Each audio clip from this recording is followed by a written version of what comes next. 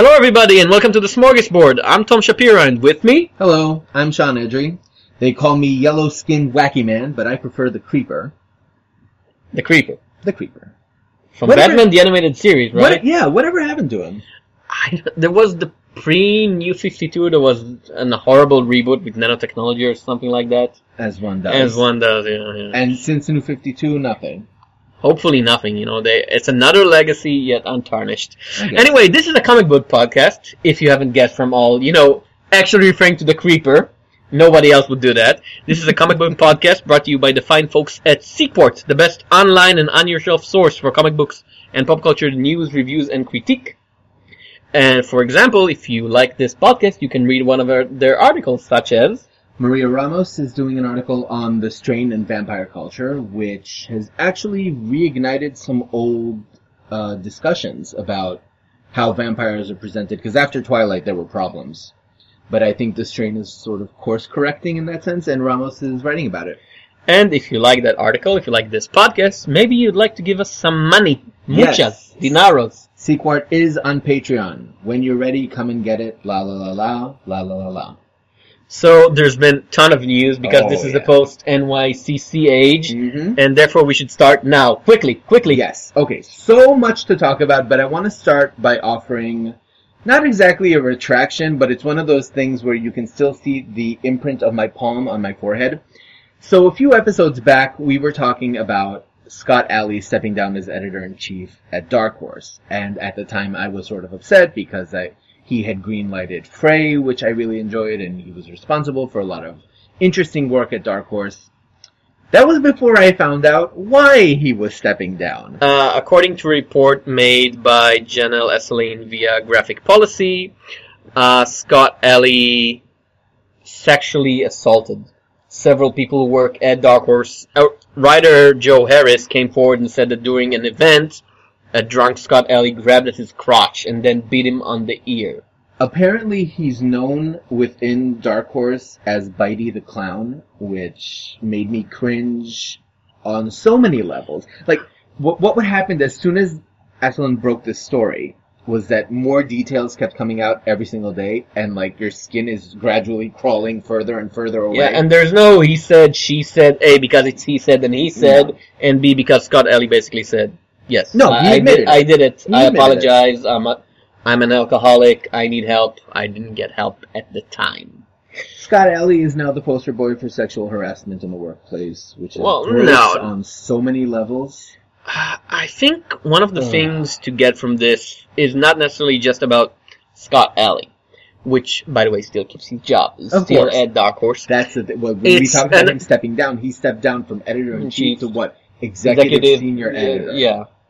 Any other company, right? Any other business in the world, you get cited for, you go down for sexual harassment, they fire you to avoid getting sued. No, see, I don't think so, because as someone who came from one of these small enclosed cultures, because I grew up in a kibbutz, and then I went to the army, these, small enclosed people know people workplaces tend to cover each other and always want to treat things in-house. So if you have this rumor, or even if you directly know about some guy doing something that he shouldn't do, you're basically trying to dissuade him. You're saying, well, don't do that. Nobody should know about this. And let's not call the police. Let's not do anything that we're supposed to do. Let's just make it disappear. And I don't think Dark Horse, or even comic book cultures in general, which, if you believe the reports, this is far from being the only case. And I believe that Alan Scott has been banging on that drum for months that he knows something that he doesn't know. But he's not, I assume he's not the only one, because there are dozens of companies, there are hundreds of employers and employees. It can't be just one guy. I don't think it's unique to comic books, but it is something we should grapple with. And thank God nobody said to Joe Harris, well, you're just lying to get attention for yourself, or some crazy stuff like that, which, if he was a she... I mean, was that not what happened with Brian Wood? Yeah, if he was a she, there would be all these people jumping and saying, well, you don't have any proof, and what about his side and his opinion, and poor Scott Allie, so no. Just gross. The whole thing is really disgusting. I'm not even going to mince words here, it's just... And it is the sort of thing that needs to... Yeah, so good on Joe Harris for coming forth. Yes. Good on Janelle Asselin and Graphic Policy for doing the hard work. Stand, well done. Okay. In weirder news... Yeah, that's just weird. Okay, so there's this cartoonist called Matt Bross. He's a political cartoonist, and apparently one of the few in this odd world that manages to hold his head above water via recognition and payments and awards and such. Okay. Which is fine. Never heard of him. Okay. So, are you familiar with Martin Shkreli? The entrepreneur the face of American capitalist bastardry at the moment. Yeah, yes. The guy who bought the medicine for helping AIDS survivors and basically checked out the prices 5,000% it was? Mm-hmm. Something crazy like this. Now, Because if you're going to hell, you might as well take the express elevator. I have no idea about the making of these medicines. I don't know anything about the prices and the cost and whatever. 5,000%? Yeah. So even if there is something justifying what he did, he was horrible at communicating it, and no wonder he became the internet's favorite punching boy. Mm-hmm. So Bross tweeted at him, like many other people, but for some reason, either Martin himself or someone using his name answered back. Yeah. And offered to give Bross $10,000 right then and there to debate him freely. And somebody did give the money because debates never happen on the internet. I don't know, and the money was transferred right there and then. It's all kept on Twitter, and then someone who claims to be Martin said, "No, it wasn't me."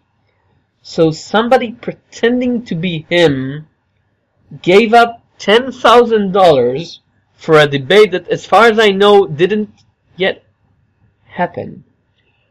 What are we doing wrong that you and I aren't getting $10,000 to debate a person? Well, we're not obviously wrong. We're not tweeting some things at rich people. Well, maybe we should. We should get on Twitter. We're doing. You see, you are always talking against Twitter, and this guy got $10,000 for Well, he gave 90% of it to charity.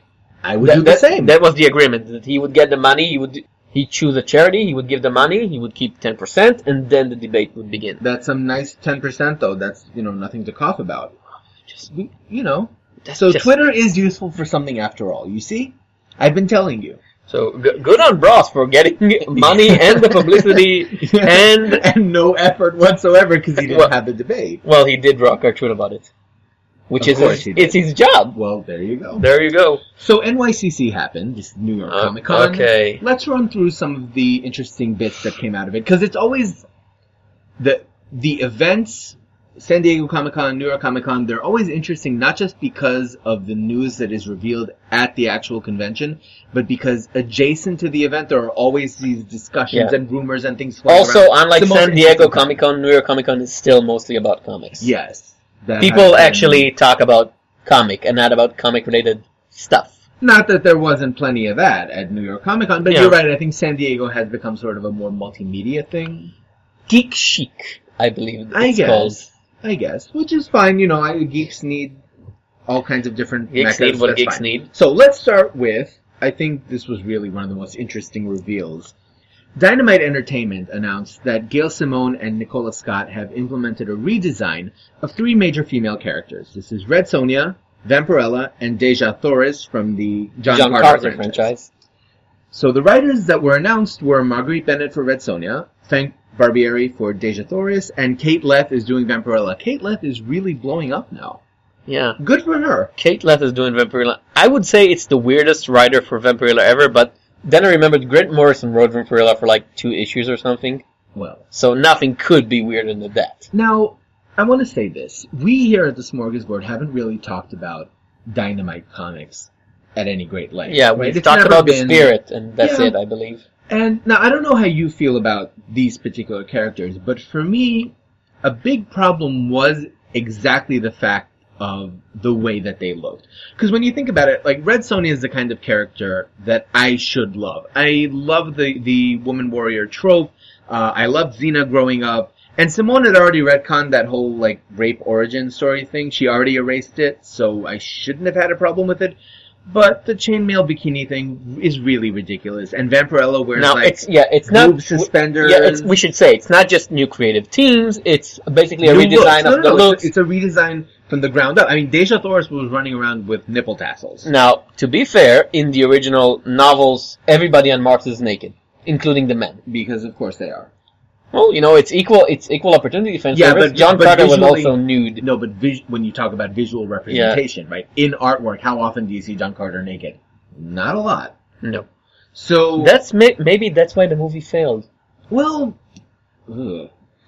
No, No, but wasn't he Taylor Kitsch? Yes. No. People think him attractive. Do they? Every some movie people, he goes and tends to crash. I mean, he was in Battleship for No, God's but sake. I'm saying good looking.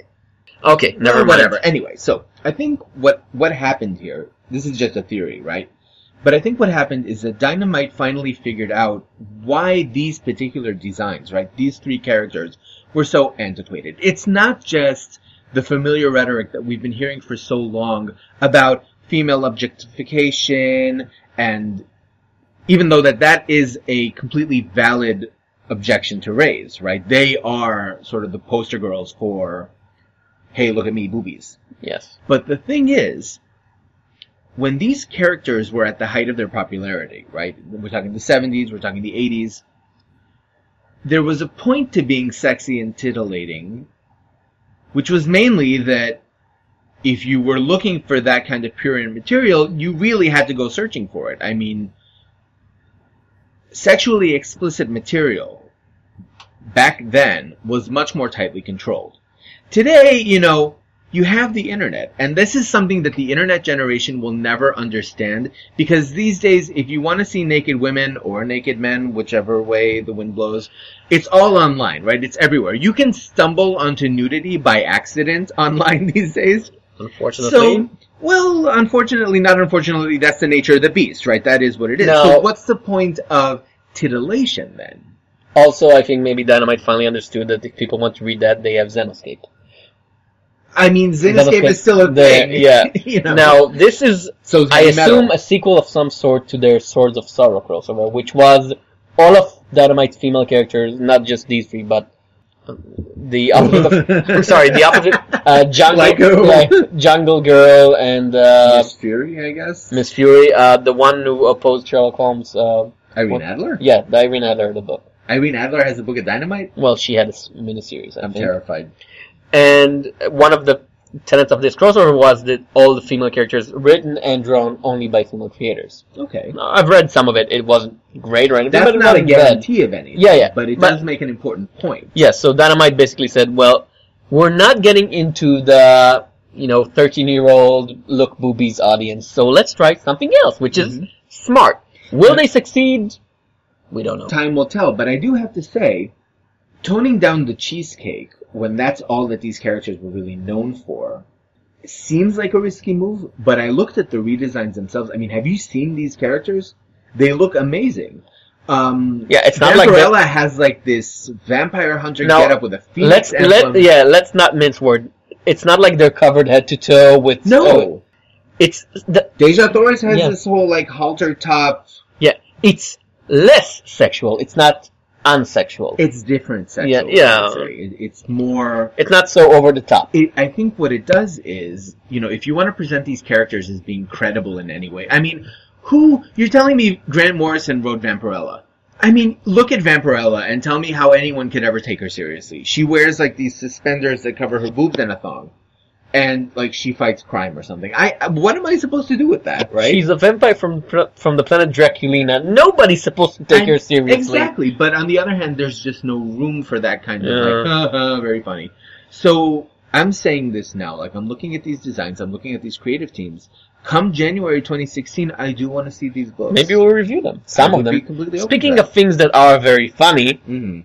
So there's a new creative team on Spawn.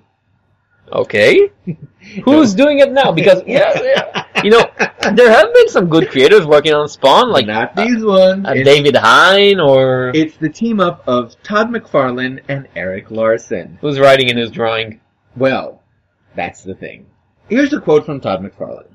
It's going to be sort of a tag team. We're going to co-plot, we're going to co-write. He's going to do the early rough laydowns. I'm going to do a little bit of inking. He's going to do a little bit of inking. I'll do some penciling on top of his inking. And we're just going to do this hodgepodge that at the end you're going to go, who wrote that? I don't know. Do you remember, Eric? There's no way this plan could go wrong, Tom. Hodgepodge. Hodgepodge. That's a good way to promote your work. It's Is like, that not Spawn in a nutshell, though? tell me, wait, all these artists working together, wasn't that the whole idea behind Image United? Where is issue 3 of Image United? Now, 5 years late. No, so you're asking the wrong question. It's not where is Image United number 3, is what is in Image United number 3 that we have been waiting 5 years to find out. A hodgepodge. I'm on pins and needles. Well, a hodgepodge, obviously. A hodgepodge. Delicious.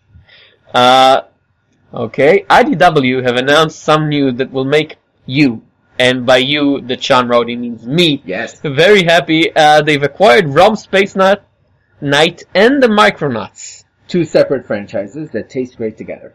Woo! And the creative teams has been announced as Cullen Bunn and David Beldon for Micronauts, and Chris Rael and Christos Gage for ROM. Yeah, and with art by David Messina and Paolo Villanelli. That's a lot of people for just one Space Knight. Tom, who is Rom?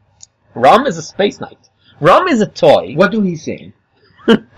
ROM is a toy that was created in the mid-70s, and like many toys at the time, Marvel bought the rights to publish a comic that was given to Bill Mantlo.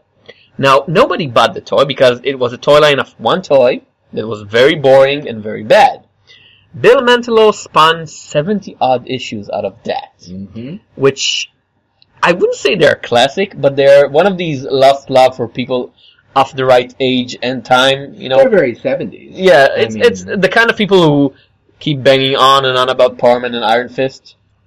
70s Power Man and Iron Fist.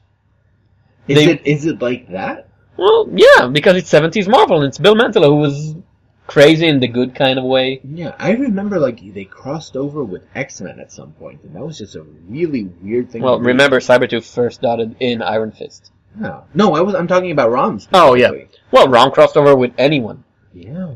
And so it's interesting. IDW well, again. the concept of Rom is actually kind of interesting because the idea was that he comes to Earth to hunt his alien enemies and the Dire Wraiths. Yeah, that appear to everybody as normal people except him because he has, he's a robot and he's got scanners. So it's like that movie They Live, where you have to wear the glasses but everybody thinks he's a murdering maniac, like, oh my god, that robot is killing people left and right. Right. And only he knows the truth. So that, it could work. It could, especially with this creative. Now, as for the Micronauts, I'm not sure. Well, it's Christos Gage and Chris Rael writing. Well, yeah, Christos Gage is good. I'm not big on Cullen Bunn, I have to admit. Because Cullen Bunn writes everything. Basically everything and anything. He's stretched a bit thin at the moment. He's always stretched thin. Although a lot of his books were cancelled after Secret Wars, weren't they? But he's not just doing Marvel. He's doing, I think he has like 3 series for Only and Lone because he has Sixth Gun and T-Rex and something else that I don't remember. Lobo was cancelled. Yeah.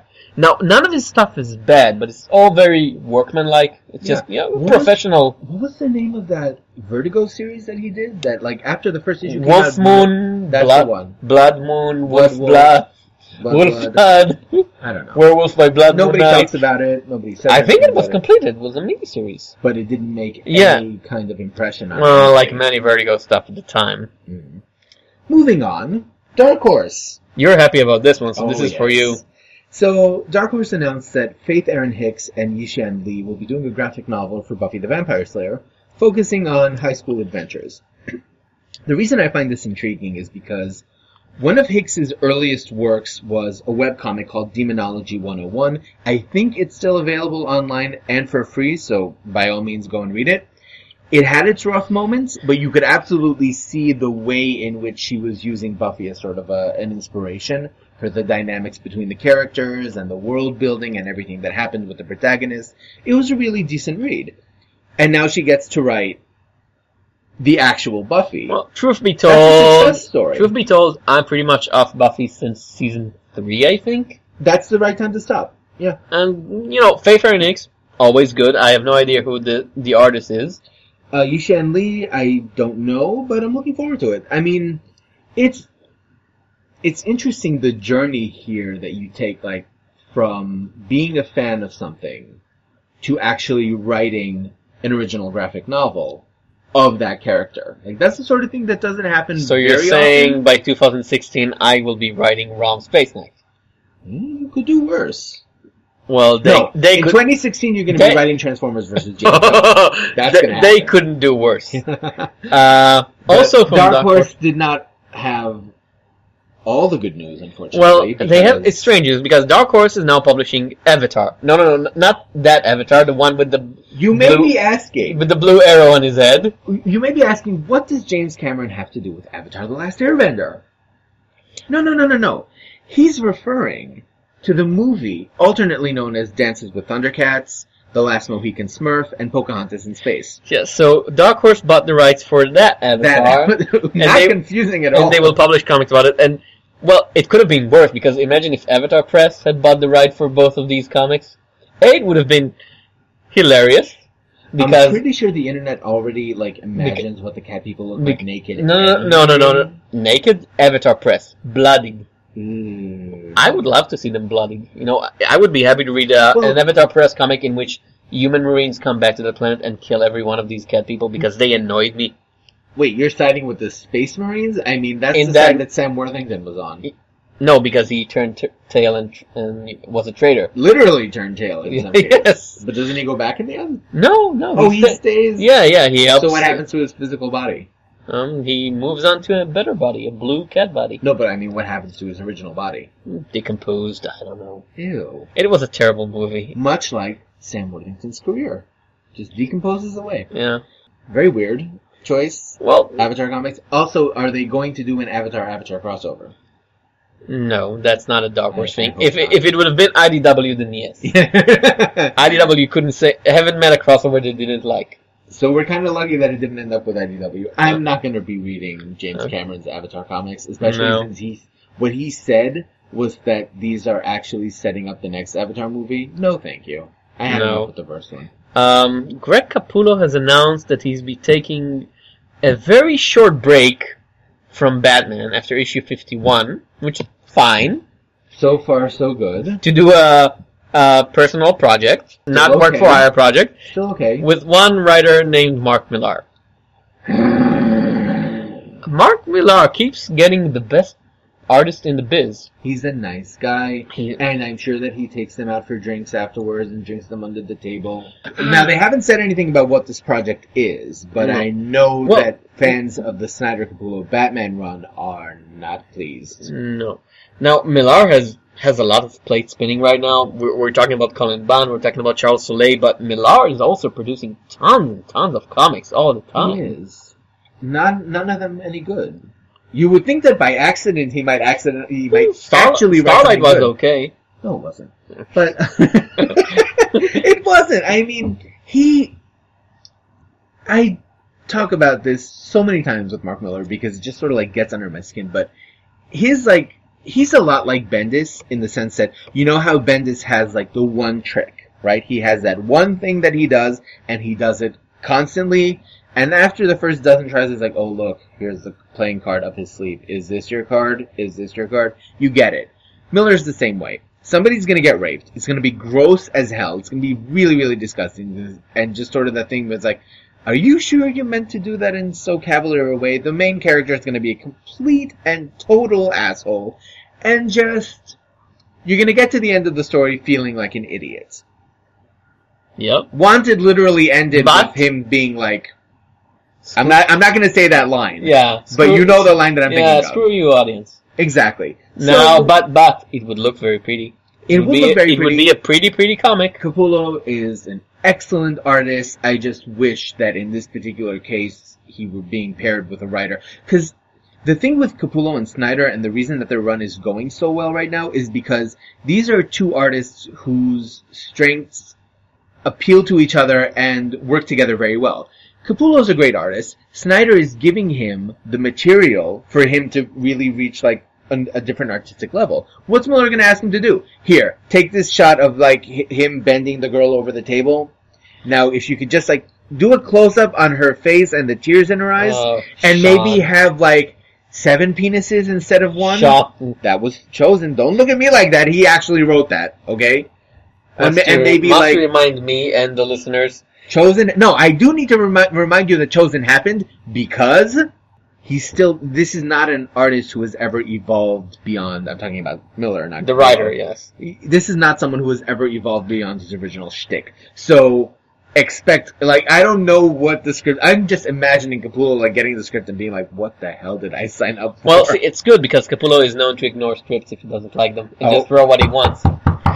Do it. Marvel have announced yet another crossover called Standoff. Oh, God. Now, in their scale, it's pretty small. It's just Captain America, New Avengers, all new... New Avengers? Yes. All new, all different Avengers, and Agents of S.H.I.E.L.D. Oh, that one, okay. Alright. How do you diffuse between... It's like, all new Avengers, all new, all different Avengers, and New Avengers. These are all titles. Hang on, is this the same crossover as Civil War II that they announced? No. These are different events that are happening? Yes, it's called Standoff, and it appears to be something, one of those small town with a dark secret kind of thing. In which heroes fight each other again. Well, not necessarily fight each other. No, the promo art had them. Well, the promo art was the promo art. So no. I am done. I really am. I know that it was foolish of me to think that after Secret Wars things would be different on any level. I know that it was dumb of me to have that tiny bit of optimism that said maybe they had enough. Another crossover? Secret Wars 9 isn't even out yet. Another crossover.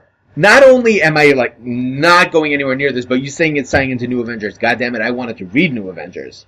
Poor Al Ewing. I am cutting any book that ties into an event. I'm making this commitment now, on the record. Any Marvel book that ties into any event for the next year, I'm dropping it off my pull list sight unseen, because I can't do it anymore. I really can't. I respect that Marvel, at the very least, structure their crossovers in such a way that, theoretically speaking, you don't need to read the main event. It's just sort of this thing that intrudes and then you move on. There's a parallel that I do not want to make and I'm not going to, but you know what I'm thinking of. Fine. But I'm just sick of it. I really, really am. One of the first things that they said was that they were going to do Civil War 2, and I'm like, ugh. This was the one that Alonzo was talking about. It was for people who have blackberries. Have some more meat. Well, we're not sure. Maybe he was talking about this one.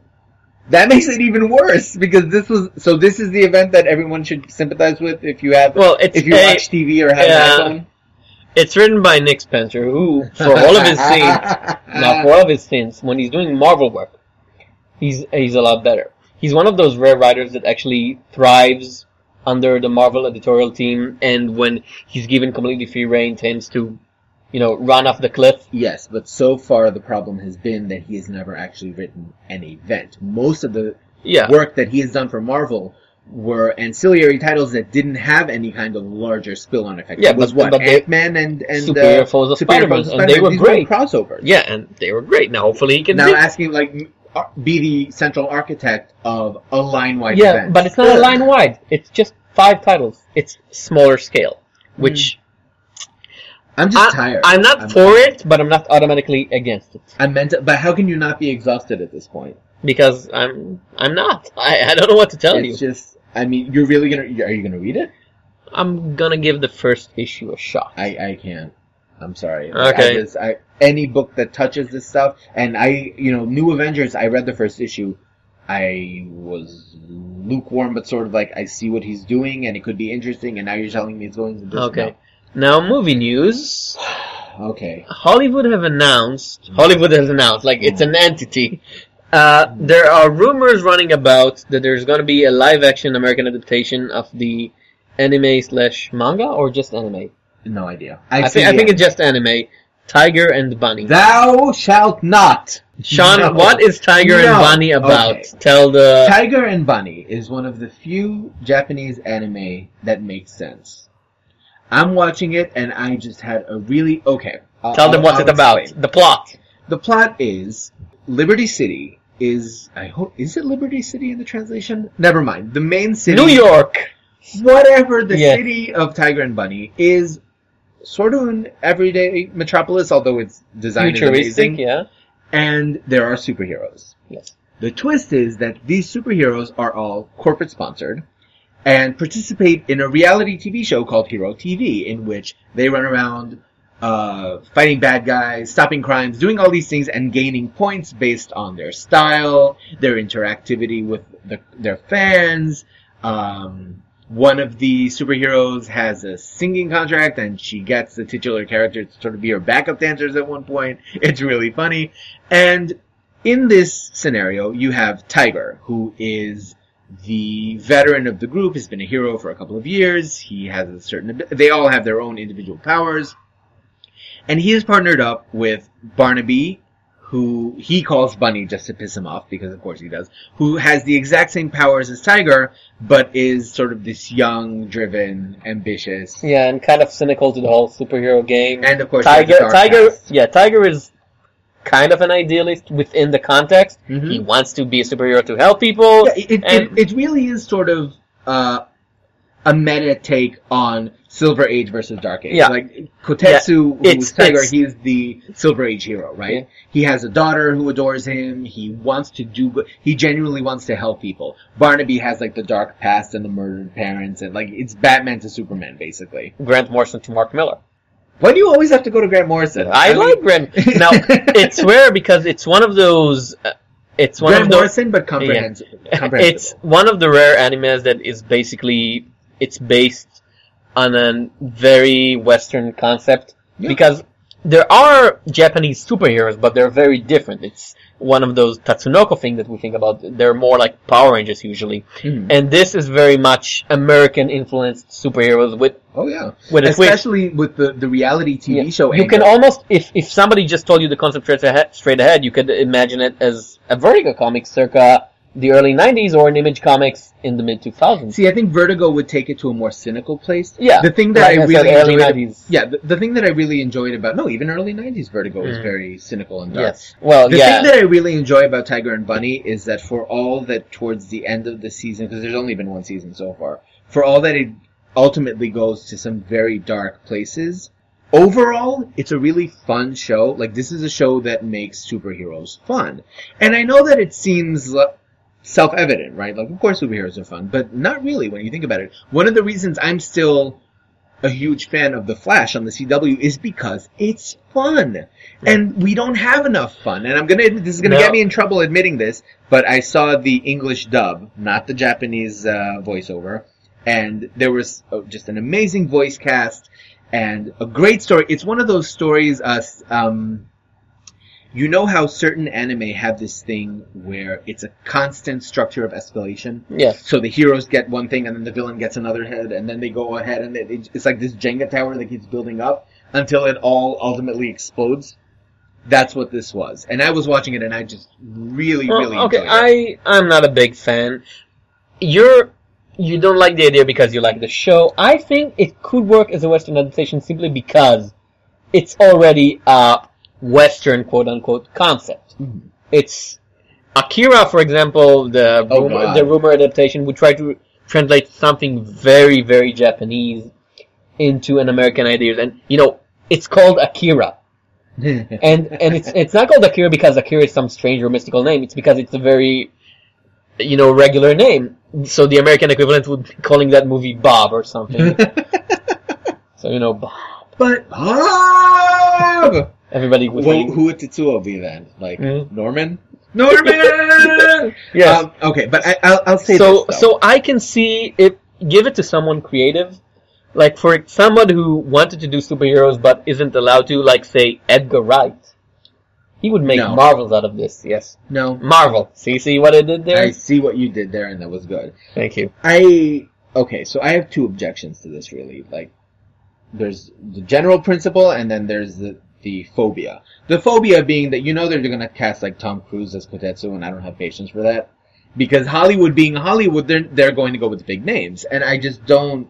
My blood pressure cannot handle... Well, you assume it's going to be a huge, giant adaptation. Most anime adaptations... It's combining superheroes and reality TV. Anybody that has like two brain cells to rub together, which I know is rare in Hollywood, is going to be like, this is going to be the huge thing. Oh, really? You remember the Dragon Ball Z adaptation? The Dragon Ball Z... With the huge names like that guy who was in... No. But Ghost in the Shell has Scarlett Johansson. Ghost in the Shell had Cowboy Bebop. For years there have been rumors about a Cowboy Bebop adaptation starring Keanu Reeves as Spike Spiegel. What? For what? Why? Well, but it hasn't happened. And It hasn't happened yet. And neither had the Ghost in the Shell. No, Ghost in the Shell was filming. Well, And Scarlett Johansson was cast. And it's like, it is sort of whitewashing by default. Now, granted that these narratives may have more Western Spike overtones. Spiegel is white, isn't he? He's not Japanese. Is anybody white on that show? In Cowboy Bebop, Spike Spiegel with a name like that is not Japanese. He But looks that's not Jewish. his real name. He's got a Jufro. But that's not his real name. I always assumed Spike was just... Was it? I need to rewatch that show. If there was ever, I mean, listen, you're telling me I need to rewatch Cowboy Bebop Yeah. to refresh my memory. No problem. I'll do it happily. That's your lesson The for other- next episode. Come Yeah, back to me and That's report. my homework. The other problem that I'm having here, and this is really sort of a thing that we've seen with a lot of animated to live action adaptations specifically, Mhm. is that 9 times out of 10, there's no point to it. Either you try to replicate the style so closely that you might as well have just stuck with the anime. Like, for example, Death Note. I don't know if you've seen the Mhm. recent live adaptation of Death Note, but it's Nope. sort of like they took the cues very, very similarly. They do a few things differently, but not enough to justify I it. can't stand Death Note in any Neither can medium I. whatsoever. No, so I got over it very, very quickly. people Cute- talking and talking and talking. Cute and talking idea, and talking and talking and talking. No, They're the still talking is fine. Like, the concept is fine, but at some point it's just sort of like, eh. Anyway, but Tiger and Bunny, this could also end up being something like M. Night Shyamalan's Avatar: The Last Airbender, where not only are you compressing an entire intricate and complicated storyline, because the plot of Tiger and Bunny is really good. It's one of those complex, intricate things where you have this foreshadowing in the first episode and it comes in the 20th. And all of these things working together. And if you squeeze that down into an hour and a half, 2 hours, 2.5 tops, right? You just can't do it. And there's no point to it. Like, what could a live action Tiger and Bunny, and again, like keeping in mind that this is superheroes, right? What could a live action version give you that an animated series that doesn't have to worry about, like suspending your stuntmen 500 feet above the ground to simulate flying or green screen or all that? What can that give you that you can't already get? Now, before we move on to other movie news, because we've talked about Western adaptation Speaking of anime, of Japanese stuff, what have we got? almost forgot about it when you talked about it. Attack on Titan, the very popular manga series. I think it's the most popular manga series on the market right now, which For is not reasons One that Piece. escape me. Yeah, it's getting a Western comic anthology tribute. Okay. Okay, with creators like Greg Capullo, Oh. Kate Lepp, Hello. Faith Lepp again? Faith Harry Nix Oh my again, God. and the Hanukkah brothers. No way. Yes. So first of all, shout out to the homeboys. Yes. Congratulations. It's Okay, but see, this is a thing where this kind of thing makes sense, right? It's a collection of short stories. The reason it makes sense is because, again, like, it has to do with the medium. If you're moving from animation to comics, yes, you lose the sound, you lose the kinetics, but in terms of artistic representation, you can still do things that are, Attack on Titan requires, I think there is a live action Attack on Titan in the works somewhere. It's already out. There is Oh, a God. 2-part movie. So, okay, for what, right? Because then it means, okay, so you took a bunch of actors, you painted them, or like you just told them to get naked, and what did you do? Green screen them to be giants, or did they just stand like in The Hobbit? I don't the know, tiny forced little... perspective.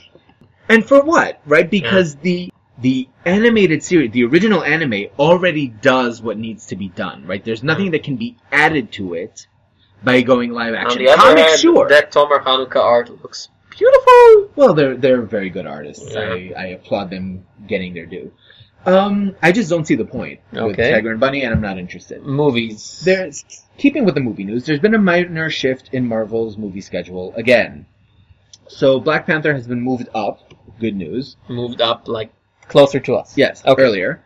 And unfortunately, Captain Marvel has been pushed back Again. to make room for Ant-Man and the Wasp, which is a sequel to this year's Victories from the Jaw of Defeat, I think we can call Yes. it. Success story, Ant-Man. That's weird. I Was don't know if Ant-Man it's- that successful? Because Apparently so. well, it was Marvel's second least successful movie. But the fact that they're calling it Ant-Man and the Wasp leads me to suspect that this is in some way a response to the ongoing criticism of the Marvel Cinematic Universe regarding their In that case, why bump off Captain Marvel again after the Spider-Man thing? Well, this is a situation where, like, you're delaying Captain Marvel, but you're putting the Wasp in before her, so... I don't think so. I think it's just Marvel realizing what works and what doesn't work. And Captain Marvel is still not a sure thing, and this year basically showed us that Ant-Man, even with all the problems, is something that works. So they're saying, well, it already works, the sequel will do better. Because Marvel sequels up until now, except Avengers 2, has always been better received and got more money than the first one, so why not? It has to be said that when I look at the schedule for the films, it doesn't make a whole lot of sense, because Captain Marvel, in the current configuration, Captain Marvel comes after Avengers Infinity War 1. That doesn't make any sense to me. Like, if the Infinity War movies are the ones that wrap up the whole three-phase storyline, right? And it's supposed to be everybody versus Thanos, basically. Why would you introduce your first solo female superhero, and supposedly the most powerful one in the bunch, right? Because we're talking about Captain Marvel versus Ant-Man in terms of superpowers. Carol wins. Why would you put her after Infinity War? We don't know. Nobody's been cast yet. You know, rumors are running around every Monday. It's Emily Blunt. It could be Emily Blunt, but I don't think she wants it. It's Ronda Rousey. It's whoever. No, we don't need it. It's your girl, Katie Sackhoff. People. Just because a blonde lady is tough and knows how to kick ass does not mean that she needs to be Carol Danvers. Doesn't mean. Ronda Rousey, I'm never going to say anything bad about her because she could pop my head like the cap of a Coke bottle. So I'm not even going to say she is amazing. But she doesn't need to be Carol Danvers. We don't need that. Well, right? she wants to be. Well, of course she does. And again, if she can beat you, she can beat Kevin Feige, if needs be. Oh, she could beat the crap out of him. Just like, give me that job. Okay, fine, you can have it. Just don't hurt me anymore. Okay. Well, we don't know. She never had a chance. She was, in Expendables 3 and in Fast and Furious 6. My understanding was that she was the best thing about Expendables 3, but I did not go see that movie, so I can't comment. It was the least bad Expendable movie. Okay. So, they need to cast her. They need to cast Iron Fist. Basically, there's a lot of... all of these future expectations, I really think, and we sort of brought this up when we were talking about Phase 3 a while back, Marvel have sort of painted themselves into a corner at this point. Like, I understand the impulse on the one hand to show everyone that they have a plan and that they know where they're going, and this isn't going to be another, DC attempt at a superhero universe that begins with Green Lantern, except no, it doesn't now, it begins with but once you say something is going to happen at a certain date and then you keep on moving it, you appear to be, No, I know that they're going to do it. It's like the existence of a Captain Marvel film is not in doubt, right? It's going to happen because there's nothing that could dissuade them. It's not like, for example, if Black Panther appears in Civil War and for some reason people are just like, hell no, we hate it, whatever, then maybe Black Panther's in danger. But as far as I know, Carol isn't appearing anywhere else first. So there's no... Yeah. Right? It's like if Ant-Man had appeared in a previous movie and reception had been negative, much like The Incredible Hulk, he wouldn't have gotten a solo movie. There is some sort of, call and response going on here, but the problem is that every time they change their plans, and it's for things that are not necessarily, like, who really needed another Spider-Man movie? Who? For what? Why would you push Black Panther back for Spider-Man? We keep coming on to stuff I don't like in this program, because I didn't like any of the Spider-Man movies. Neither did I. Any of them. The first one has its charm by virtue of being the first one. Okay, it has its charm at the time, but nowadays none of them work. None of them are good or interesting or fun or funny or exciting or anything, and I would kill for a decent Spider-Man movie. Which we might get. Like, that could be the Marvel movie that they're working on. Right? The whole reason that Spider-Man fans were ecstatic when they announced the deal was because they had always viewed Sony as being responsible for why the Spider-Man movies stopped. I don't agree Andrew because... Garfield talked about how... Yeah, but I didn't, like I said, I didn't even like the original trilogy, which was before Sony... There's no nostalgia here.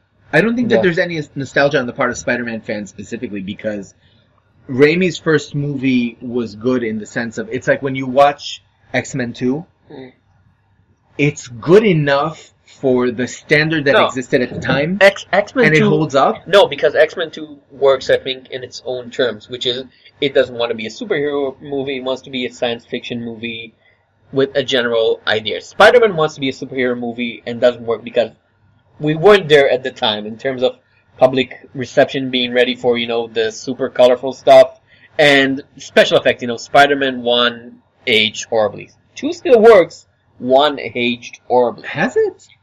Look, I know that the Green Goblin looked ridiculous. Well, he looked like a Power Rangers villain, but I'm thinking here, like, in terms of the cast, Tobey Maguire was not as awful as he would be in later films, right? Not so much with the screaming and the red face and the memes and the John Travolta dancing and all of that. Yeah. So he was sort of okay. And then you had, Kirsten Dunst was okay.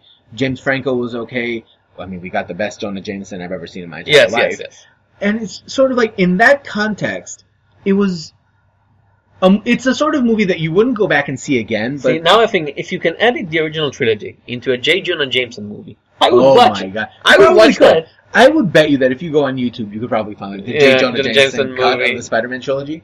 So, the best cut. Again, like, there were some good decisions made with the first Raimi film that I think, if you really look at it on its own, it's not going to be anybody's hit, but it's sort of like fine. Everything that came after that was just a mess from top to bottom. Andrew Garfield has gone on record saying that, like, this is an actor who really wanted to be Spider-Man. Did you see that video of him in Hall H a couple of years back? No.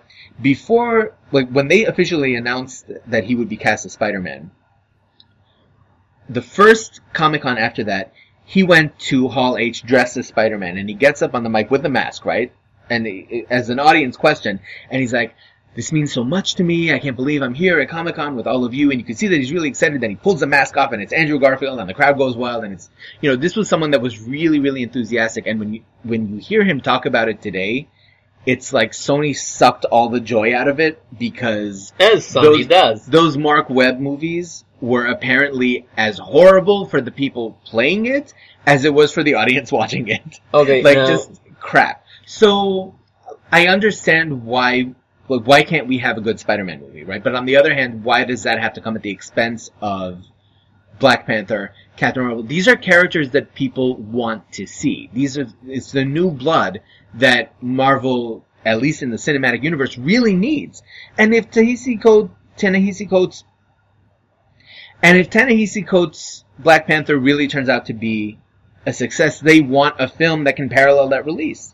Hopefully. So stop messing with the timelines already. Let's finish with the odd stuff that's been happening right now. Basically, before we recorded, all sorts of strange TV it's and like movie they knew announcements. we were coming, and they were waiting. It's better than Sean and Tom recording. Send out the news. Okay, so a trilogy of strange decisions, and I want to sort of take it one by one.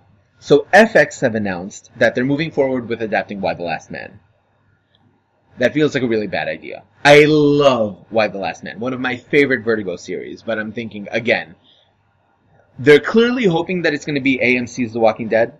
Mm-hmm. Like, that level of adaptation, and if they do that, I mean... The Walking Man. He walks, and he's Walking a man. Man. With a monkey. With a monkey. Forgot the monkey. What do you think about this? Like, I think Y the Last Man has always felt very televisual to me, so I have no problem with that. Will it add something? I don't know. I'm willing to give it a shot. I guess hypothetically I can see it working maybe as sort of like a 5-season thing. Because Y the Last Man went on for what, 10 trades? Yeah, 60 60 issues. issues. Okay, that I can understand. Not to be undone, they then announced that Fargo showrunner Noah Hawley would be writing and producing Legion, a series based on the son of Charles Xavier from the X-Men. Say what? Oh yeah. Say what? Say who? Because Legion has multiple personalities. That's the thing. Okay. All the X characters with their own TV show, not say all the solo characters like, you could have picked. Not like young Nazi hunting Magneto, which would have been a good TV show. Not like Old Man Logan in the West show.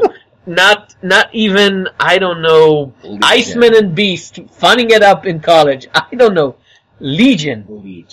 That's such a strange choice that I have to assume they have a great original idea, because Otherwise, why would you choose Legion? Okay. Those listeners who are interested in learning a bit more about why this is a horrible, horrible choice of character should go to Rachel and Miles Explain the X-Men, where they really break down the whole mess There was- of... Woo! Yeah, but that was the old one. There was a recent Legion series. It was called X-Men Legacy. I think it was Cy Spurrier. Cy Spurrier writing, and it got some good reviews. I think that Well, from House to Astonish, not on the podcast, on his review page, he said, yeah. it's such a strange Marvel comic that it sort of become good by default because it's you don't know what you're gonna get every single issue. That was one of the rare instances where I disagree with Paul O'Brien, because what happened was that in order to make Legion a viable protagonist, and in order for that version of X-Men Legacy to be as good as it was, Spurrier basically wrote a different character and called him Legion. It was one of those situations. Which might be what they will do on the TV show. Well, Because- presumably it's still the son of Charles Xavier, right? Well, yeah, but iZombie Isn't that weird? But iZombie is technically, an adaptation of iZombie, only being a completely different in execution and style. No. They have said. I mean, the press release specifically says this is David Haller, right? This is the son of Charles Xavier and Gabriel Haller. Doing what? This is a character whose shtick is that he has multiple personalities, and every personality has a different power. For the Grant Morrison incline, Yeah, like that's Crazy Jane. Although Legion came first. Yes. So that Crazy Jane was better. So that, well, we'll talk about that. War later. Well, we'll talk about it another time. Now, this is 2 series from FX, right? I don't know what will go on over there. Fox decided, well, if they're doing it, so should we. They announced that Evan Katz and Manny Cotto, these are the producers of 24, will be helming a Hellfire Club series, based on the version seen in the film X-Men First Class. The version which included 3 characters. 2 of of which them- are dead. Yes. I don't... And one of them wasn't seen after the first movie. Who? Emma Frost disappeared, right? No, she died. No, she killed survived. No, they killed her off screen. Oh, see, Yeah, so as none of them one does. survived. None of them survived. Yeah. Why? It's not... The Hellfire Club. Now, the original Hellfire Club was based, and I say based, I mean stolen wholeheartedly from the Avengers, the British TV show, not the American Stephen company. Yeah. So why pay money to the guy? Because the Hellfire Club as a name, I assume, is open for anybody who wants to use it. Because Chris Claremont surely didn't feel anything about stealing the name and the concept. So you can just do it. Why? They basically pay Marvel money to say, we're basing something from your product line. Or they pay... See, I'm not even there. I'm still stuck on the idea of, like, the Hellfire Club having an ongoing television series. No, because as a concept, a super secret club of, debauched villains, there's something there. Not really. Because TV these days like debauched anti-heroes. Yes. That you can say, wow, look at all these people going on the road to hell, and at the same time, whoa, look at all these cool naked people going on the road to hell. But in literally. that scenario, would it not have made more sense to choose the Brotherhood? The X-Men already have canonical villains who are better established, and the idea of a mutant terrorist group makes more sense than a bunch of mutant rich people. No, because there's in the US they're still not ready for terrorists as heroes.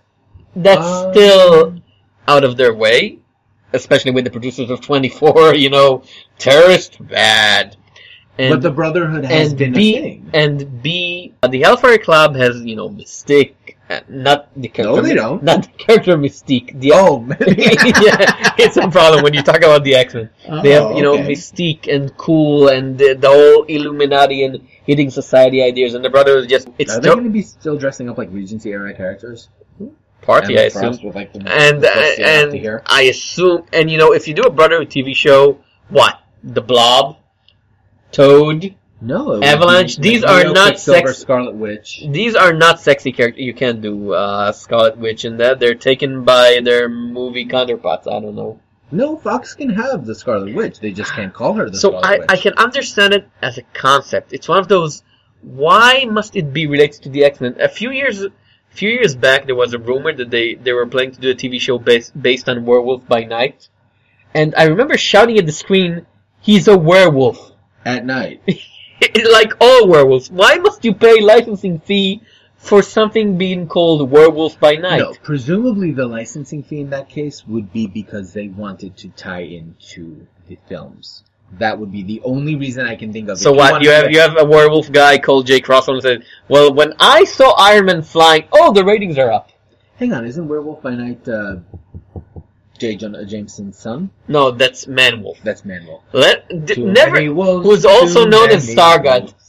Too many wolves. Never confuse Marvel's many werewolves. Marvel's many werewolves. Open a petting zoo and get them.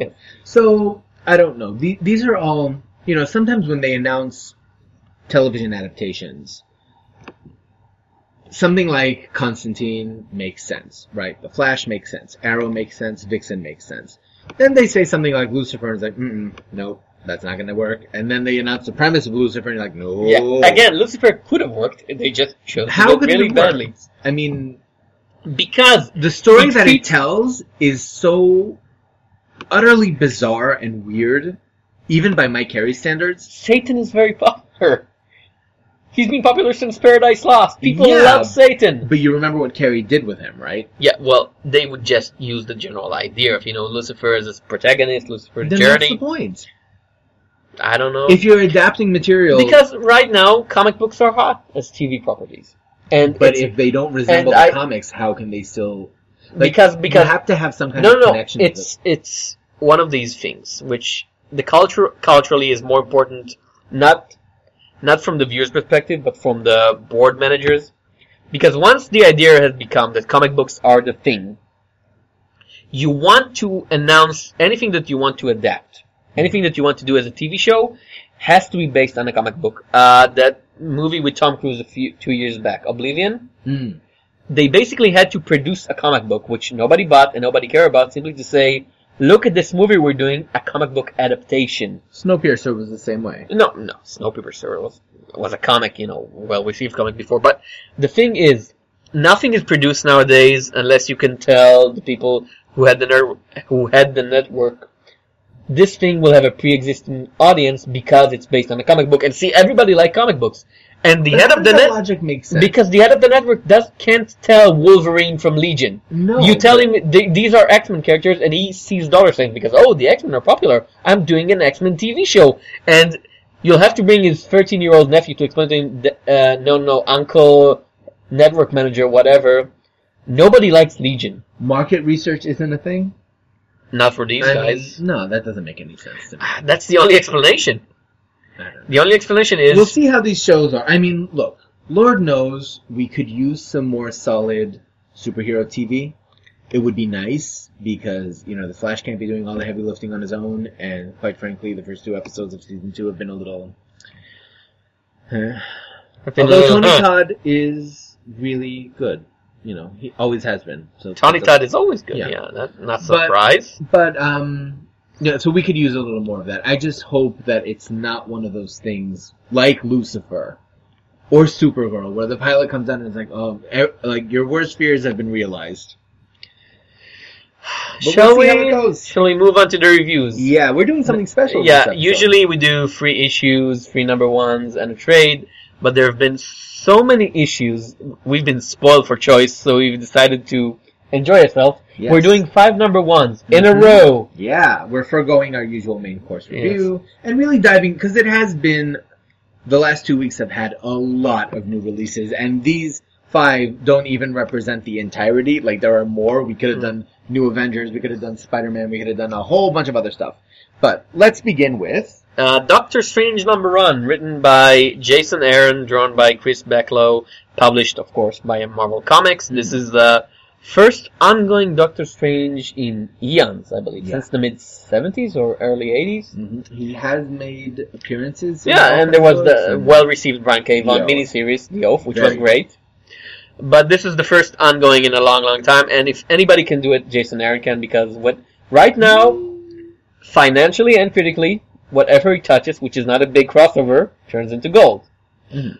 So, what's the plot? Doctor Strange finds himself fighting odd sorts of magical infections that attack people randomly, and apparently all these minor supernatural threats, none of them is like Dormammu, end of the world thing, are running away from the nether realms, from the odd world, from something called the Coming Slaughter. As you do, Of course. which seeks to kill all sorts of magical beings. And also, at the same time, magic in the Marvel Universe now apparently works on the principle of equivalent exchange.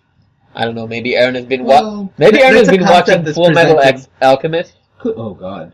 Oh, he doesn't need to do that. But Because- to be fair, that idea is expressed by a character who's not entirely reliable. Yeah, so- but we're meant to assume that Strange go to the Bar with No Doors, great name, which is a place where, magical practitioners meet and hang out, and one of the old drunks basically tells him, magic costs something, and you, Strange, have been using magic all the time, and you haven't paid anything, and your payment will be due at any minute. So, that's the plot. So it's Doctor Strange as Witch Doctor, basically. Exactly. It's very the first third of the issue is very influenced by Witch Doctor. I would be surprised if Aaron hasn't read it. Series. Yeah, and combined with bits and pieces from Aaron's own Thor run, because the Coming Slaughter reminds me of nothing else but the God Butcher. Oh, well, what was his name? Gore. Well, he was the God Butcher. That's the name you should remember. Right. So, God Butcher, Coming Slaughter, magical beings run away and are killed by something big and mysterious, which is not very mysterious because by the end of the issue we have a short story which... Well, I want to say something about that, but okay. Can we say it without spoiling? Let's not spoil it, but... okay, so... there's a twist. There's a lot to like in this issue, but there's problems. And the biggest problem is the artist. Okay, now Chris Bachalo can be a good artist. Can he? Can he really, Tom? He can. Can he? He can. When But- was he? The early 90s? Keep going. That's it? Okay. No, some of his acting stuff with Mike Carey were fine and fun. But this is Chris Bachalo trying to be avant-garde-ish and being very J.H. Williams-y with, odd structures and stuff. Well, also the story calls for it. Yeah, but it just doesn't work. I have literally no idea what's happening on page 2 and 3 because it's like strange combat and odd perspective. Whose tentacle is this? Yes, yeah. Who? Does the lady the Strange fighting has legs and long Medusa-like hair, or does she have a huge tail? Is she a serpent No, I woman? think she has like tentacles. It's not clear. Sometimes she has both, like she's a serpent with tentacles, or she has legs and their hair is tentacles, and the surface is part of the world. God knows what's going on out there. It's a confused mess of a storytelling. Now, the other parts of the issue, when the first fight is over and he's back in the real world, that works. When he's low key, when the script doesn't call upon the audience to do something very adventurous, it's fine. I always like Chris Bachalo's design sense. He just can't make the action clear, and Aaron is apparently writing an all-action series, which would be a huge, huge problem if the following issues will ramp up the action. I had some mixed feelings about this issue. Yes? On the one hand, I will say that this is one of the better interpretations of Strange that I've seen. He's certainly a version under Aaron that compels you to want to keep reading. He's an interesting character, and he presents himself in such a way as well. But I can't help wondering if maybe Aaron cheated a little bit to get here. This is like sort of what we talked about before. This version of Strange seems a lot younger. He seems a lot more brash. He says things like, I'd be lying like hell if I said I didn't love this. As far as I can tell, this isn't a reboot or an origin story. He's still Sorcerer Supreme. Yeah, we have the origin in like one page. Recapped in the first page based on the original art. Which I thought was great. It's a great little touch, but that's Ditko, right? Yeah, they're just taking panels from the first Ditko issue and reprinting them with added narration on top because the original narration is very Silver Agey. Just like paragraphs and paragraphs. But so it did sort of feel strange. Yes. Haha, see what I did there? It did feel a bit odd to see Strange being written in such a way where even the artwork, when you look at how Bachalo draws him, right? There's no gray in his temples anymore. So is he younger? Well, it's post Secret Wars. And the way that yeah, but nobody knows what that means because Secret Wars hasn't ended yet. And then he has this banter with the woman who comes to his house looking for help, right? And he's basically like, oh, I've heard about this man called Doctor Strange. Why are you here? What are you doing here? And maybe you have a problem. Why don't you knock on the door?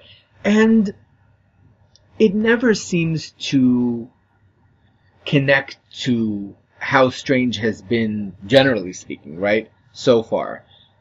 And I thought that was sort of, on the one hand, it helps Aaron bring Strange to a place where, because, like you said, Strange hasn't been a solo protagonist in a very long time. Ostensibly because his role in the Marvel Universe is usually the mentor figure, right? Like, he's the elder statesman, the guy who knows all about the magic. The Deus Ex Machina. Pretty much. It's the problem with characters this is why Wanda's crazy for 7 pages. The problem with Strange as a character is that his powers are very undefined, and it's a problem in the superhero universe where it tends to work very much based on rules. You know, he can lift so and so tons, he can run that and that fast, he can shoot lasers at this and this angle, and Strange can do. We even see that here. Yeah, Strange can do anything that the plot demands him to do, and can't do anything when the plot demands him to, not being able to do it. During his battle in the beginning of the issue, he makes a mistake with the spell, right? He says 10 moons instead of 12 moons. It's not clear that mistake has any immediate impact, though, because nothing happens. It's like, well, was it supposed to do that? Was it not? Is he lucky? Is he not lucky? It's a bit muddled. Whereas at least with Brandon Seyffert's Witch Doctor, the rules were much more clear. Yeah. I do have to disagree with you, though, about Bacalo. And I'm surprised that I'm disagreeing with you about Bacalo, but the thing here is that in this book specifically, because it's Doctor Strange, there is justification for the artwork being messy and unclear and blurry. Again, it works in the later parts of the issue. No, I'm referring specifically to the first fight, right? We were talking about this tentacle lady. So disagree. With the snakes and the things and the tendrils and all this, and you don't know what's happening. But he's fighting this battle on the astral plane against demons that presumably have no form, right? They're just sort of like the characters can be confused, but the reader shouldn't be. If I have to struggle to understand the action, that's just bad art. And saying, I feel like that could be thematically appropriate here. It reminds me a little bit of... we have the backing street with the art by Kevin Nolan, who does similarly, odd and strange stuff, but I can understand what the hell is going on. But that's also a scene where there is no real magical battle going on. Like, it sort of takes me back to, like, when you think about Ditko's style, right? Mm-hmm. That whole LSD bizarre thing going on.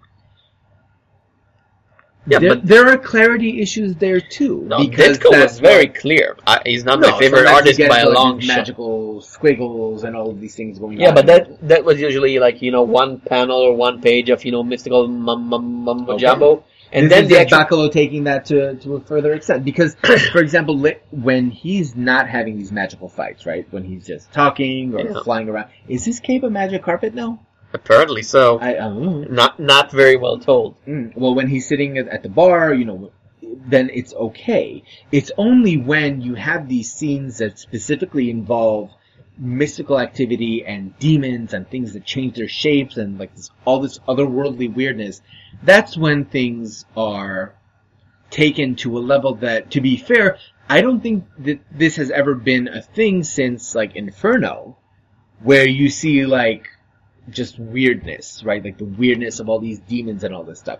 So this might actually be the only book Marvel is publishing where Bacalo's usual messy incoherence could be a point of strength. And I just want to say that I really enjoyed the closing story, and if that backup is the actual story that Aaron's working for, I assume so. I'm ready for it, because you don't get a lot of magic versus technology in Marvel, and this is something that I'm really looking forward to.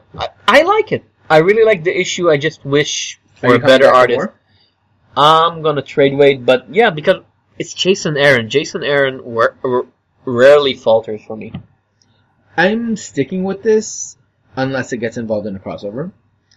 But I do have to say, my conclusion here would definitely be that what Aaron brings to the table, even if it's a bit of a cheat, right? Even if he's sort of tweaking the character beyond specifications just to make him serviceable as a lead character in a solo book. It works, and I want to see what happens next. And now we're going to talk about something long-awaited, the Vertigo Resurrection. We're going to Yes. give 2 Vertigo number 1s their due. And we're going to start with Twilight Children, I think. This is by Gilbert Hernandez. Art by Darwin Cook. Ding, ding, ding, ding. Ink by Dave Stewart. Coloring by Dave Stewart. It just says coloring, so I assume... Colors. Okay. So I assume Cook is doing his own inking. That makes sense. Yeah, Cook Okay. would... You know, and Still, unless, Dave Stewart is yeah, involved. Dave Stewart is a great colorist. Okay. So what, Sean, the plot? So the plot.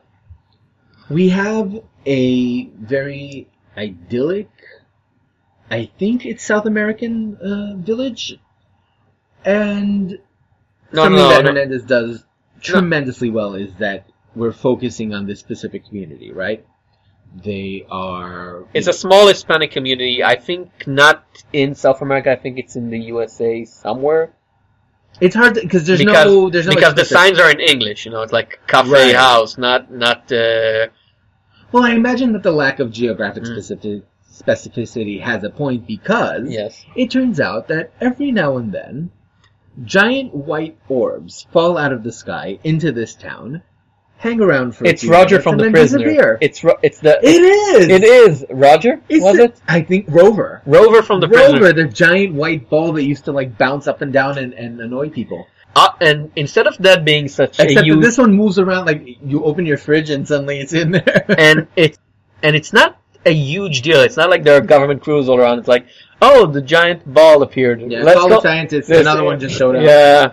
It's They've gonna sort of gotten It's used gonna to be, you know, somebody goes from his bed and half of it is in his It's top hanging floor. from your ceiling. Oh well. Yeah. Yeah. So People it's have gotten used to to the weirdness. Right. Yeah. It's some kind of alien mystical thing. Nobody knows for sure. And then, towards the end of the issue, not to spoil, but something happens that changes the routine of encountering these balls. For the first time, these alien artifacts have direct impact on the people who were living in this town. And it's a very frightening moment. It's very disturbing. Darwin Cook's artwork really brings out the violent change and what comes afterwards. Yeah, you don't think about Darwin Cook as an horror artist, but it works because he has such a naive style. It's not a good word, but Not it's naive. what I mean. But It's sort of very clean, very yeah. simple, very... So laid it's back. not so the horror comes just from the things that happen, and he doesn't have to, you know, put you in a dark room or thunder and lightning or obscure anything. No, it's just the things that he described are creepy enough by themselves to be scary, which is great. It's daylight horror. We don't see enough daylight horror. Yeah, it's all of the major scenes here, in fact, are in daylight. There are a few night scenes, but the encounter with the ball, for example, sometimes it happens during the day, sometimes that happens at night. It's like there's none of the usual horror tropes. Yeah, it's more something is wrong, and it's wrong because people don't act like it's wrong. It's like they've gotten used to it. No, this giant alien ball, as usual. One of the things that I really like here, and I think it's something that Hernandez is known for. I'm not deeply familiar with the works of the Hernandez brothers, but I do know that here, for example, a big part of the appeal, one of the reasons that I really liked the issue was that he manages to get you invested in the little dramas of the people who live in this community. Like, this feels like a real community, right? You have the wife who's having an affair, you have the little children running around being adventurous, The local drunk. the local drunk with the tragic backstory, The right? scientist that's come to visit and The nobody new guy, likes him. The new guy who's the outsider, right? Also, I'm not sure if is he white? I think so. It's not entirely because of the tone. Because he's the outsider. So he's the outsider for whatever reason. And he's not a lot whiter because of the coloring, but he's whiter. Yeah. The locals. Okay, that's, that explains it then. So, you really do, and obviously in the backdrop of all this, you are aware of the fact that alien artifacts are dropping out of the sky into this town. But the thing that keeps me invested is more the question of, what's going on with these two, and why is she cheating on her husband, and what happened with the drunk. A good writer doesn't makes the world appear to be whole before the plot begins. If something is written badly, you feel like the world has started along with the plot. But here you have characters with backstories and histories and their own personal dramas before the story begins. And they're all interconnected together because they're living in the same and space. they're not connected only to the sphere. It's not like, oh, this sphere has changed our life. These are our lives, also the sphere. I just love the nonchalance when one of them turned into... Now, on the other hand, it's very much a setup issue. It's one of those, well, and at the end, something happens. So, we can't really give this, I think, the thumbs up treatment simply because the plot as it is isn't yet rolling. Right.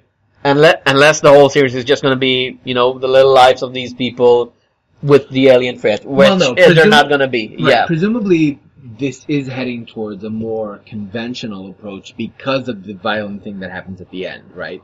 This change in the status quo that happens at the end of the issue clearly indicates that whatever's been happening up until now, that's not what's going to happen going forward.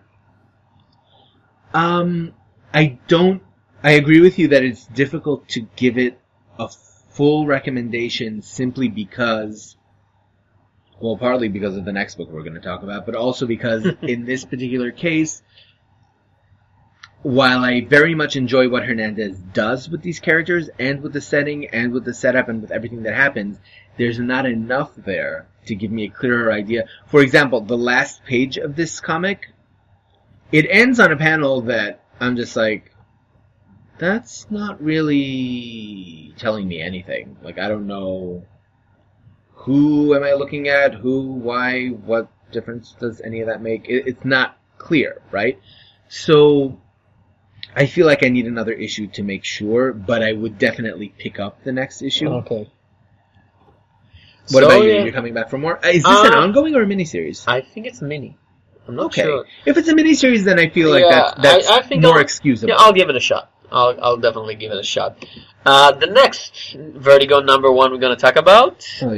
Okay, yeah, we've been really waiting for The Survivors Club, written by Lauren Bukes and by Dale Helverson and drawn by Ryan Kelly. Yeah.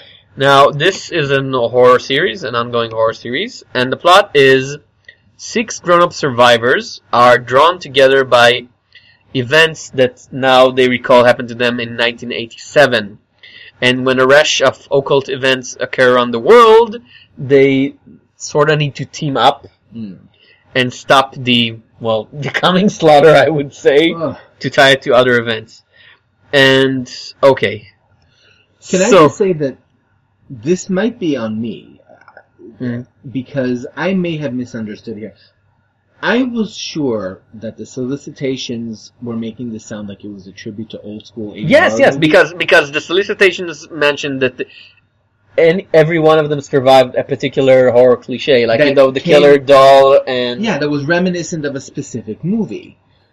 So that's what I was anticipating. And here, no. But if Bukes is referencing anything here, it went completely over my head. Which is odd, because you assume one of us would know if Chucky was in this book. Yeah, they seem to have survived more normal everyday horrors. One of them was an African aid worker, and one of them is an ambulance driver. Mm-hmm. So it's everyday horrors. Okay, so there are several problems with this book. The first one is it runs way, way, way too fast.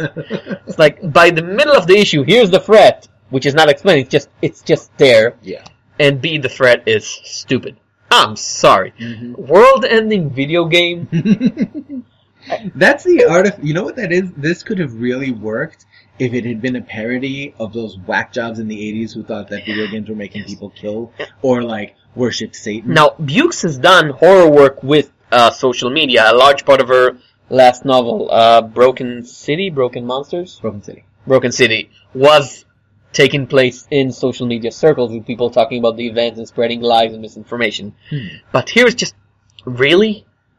A killer video game?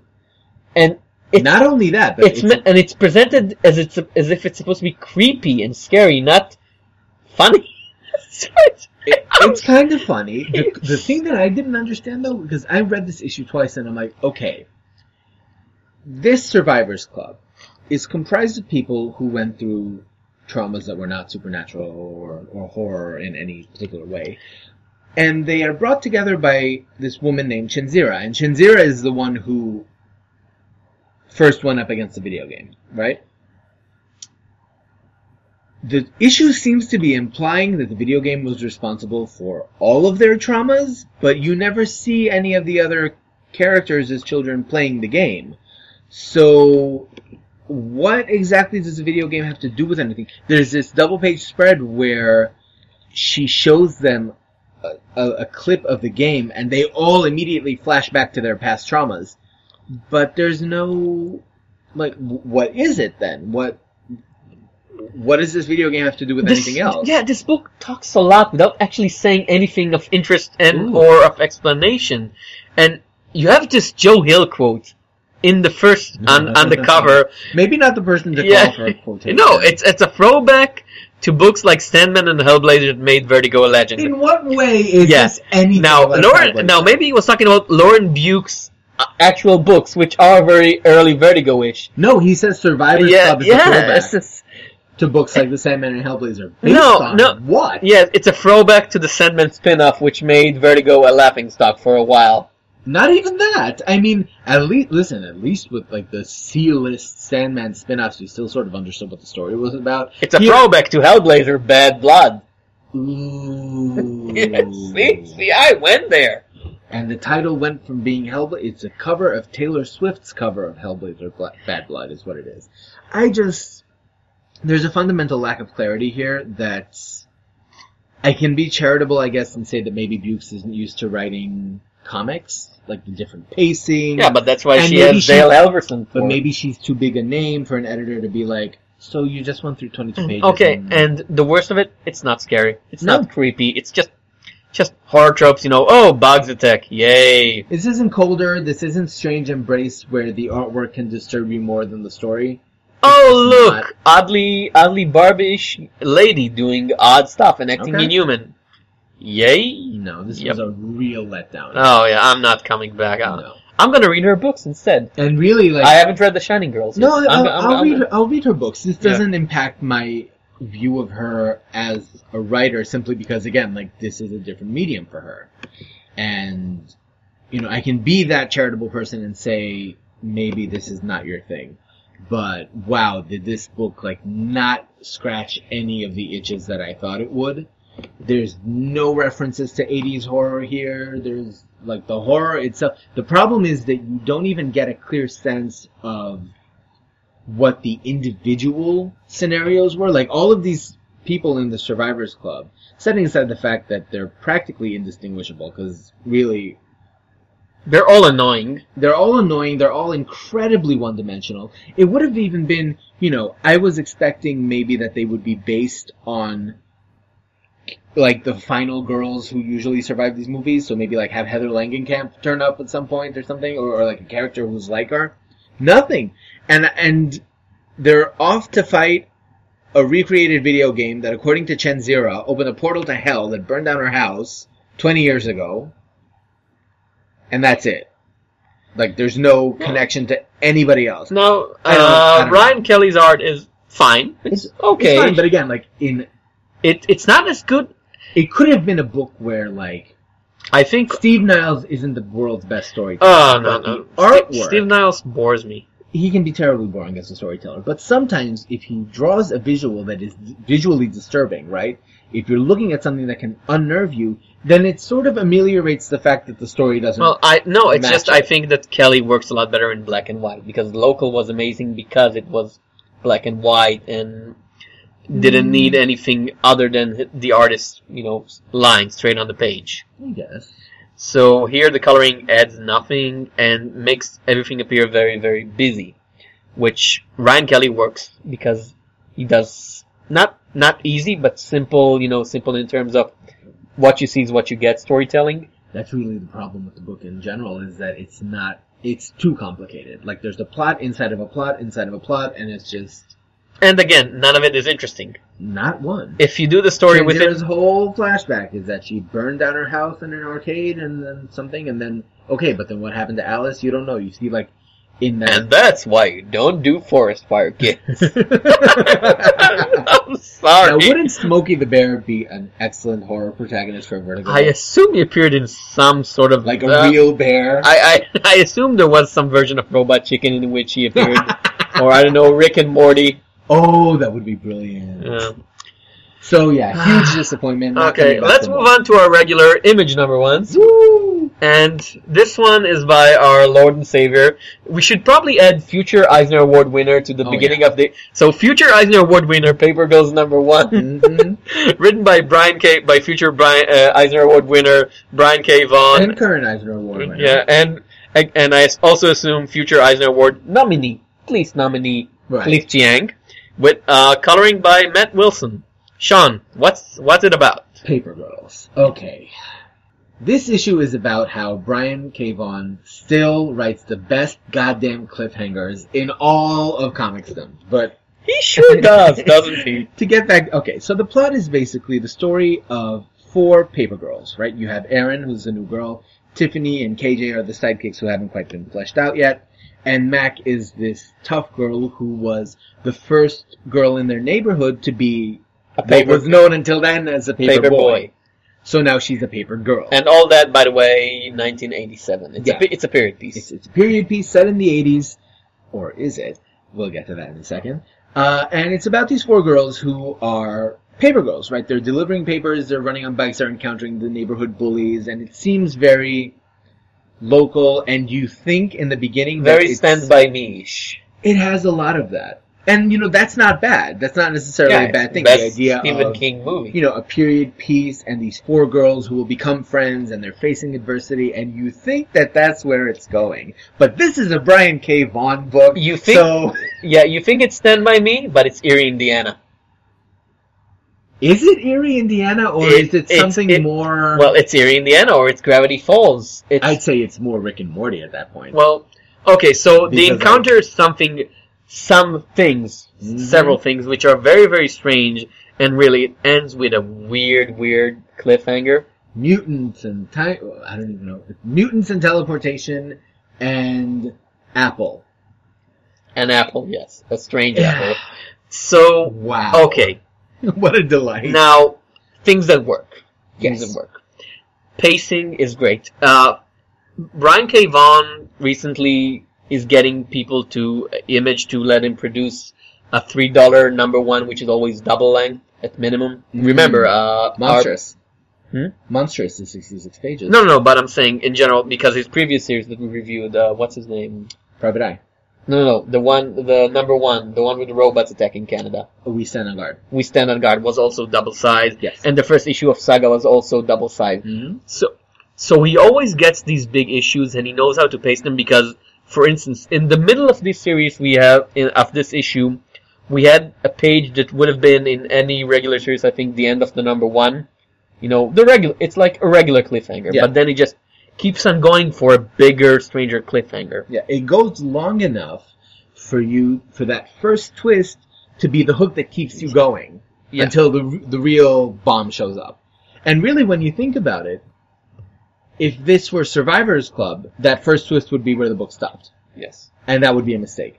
The art is lovely, lovely Cliff Chiang. It just perfectly captures that odd 80s feeling. Yeah.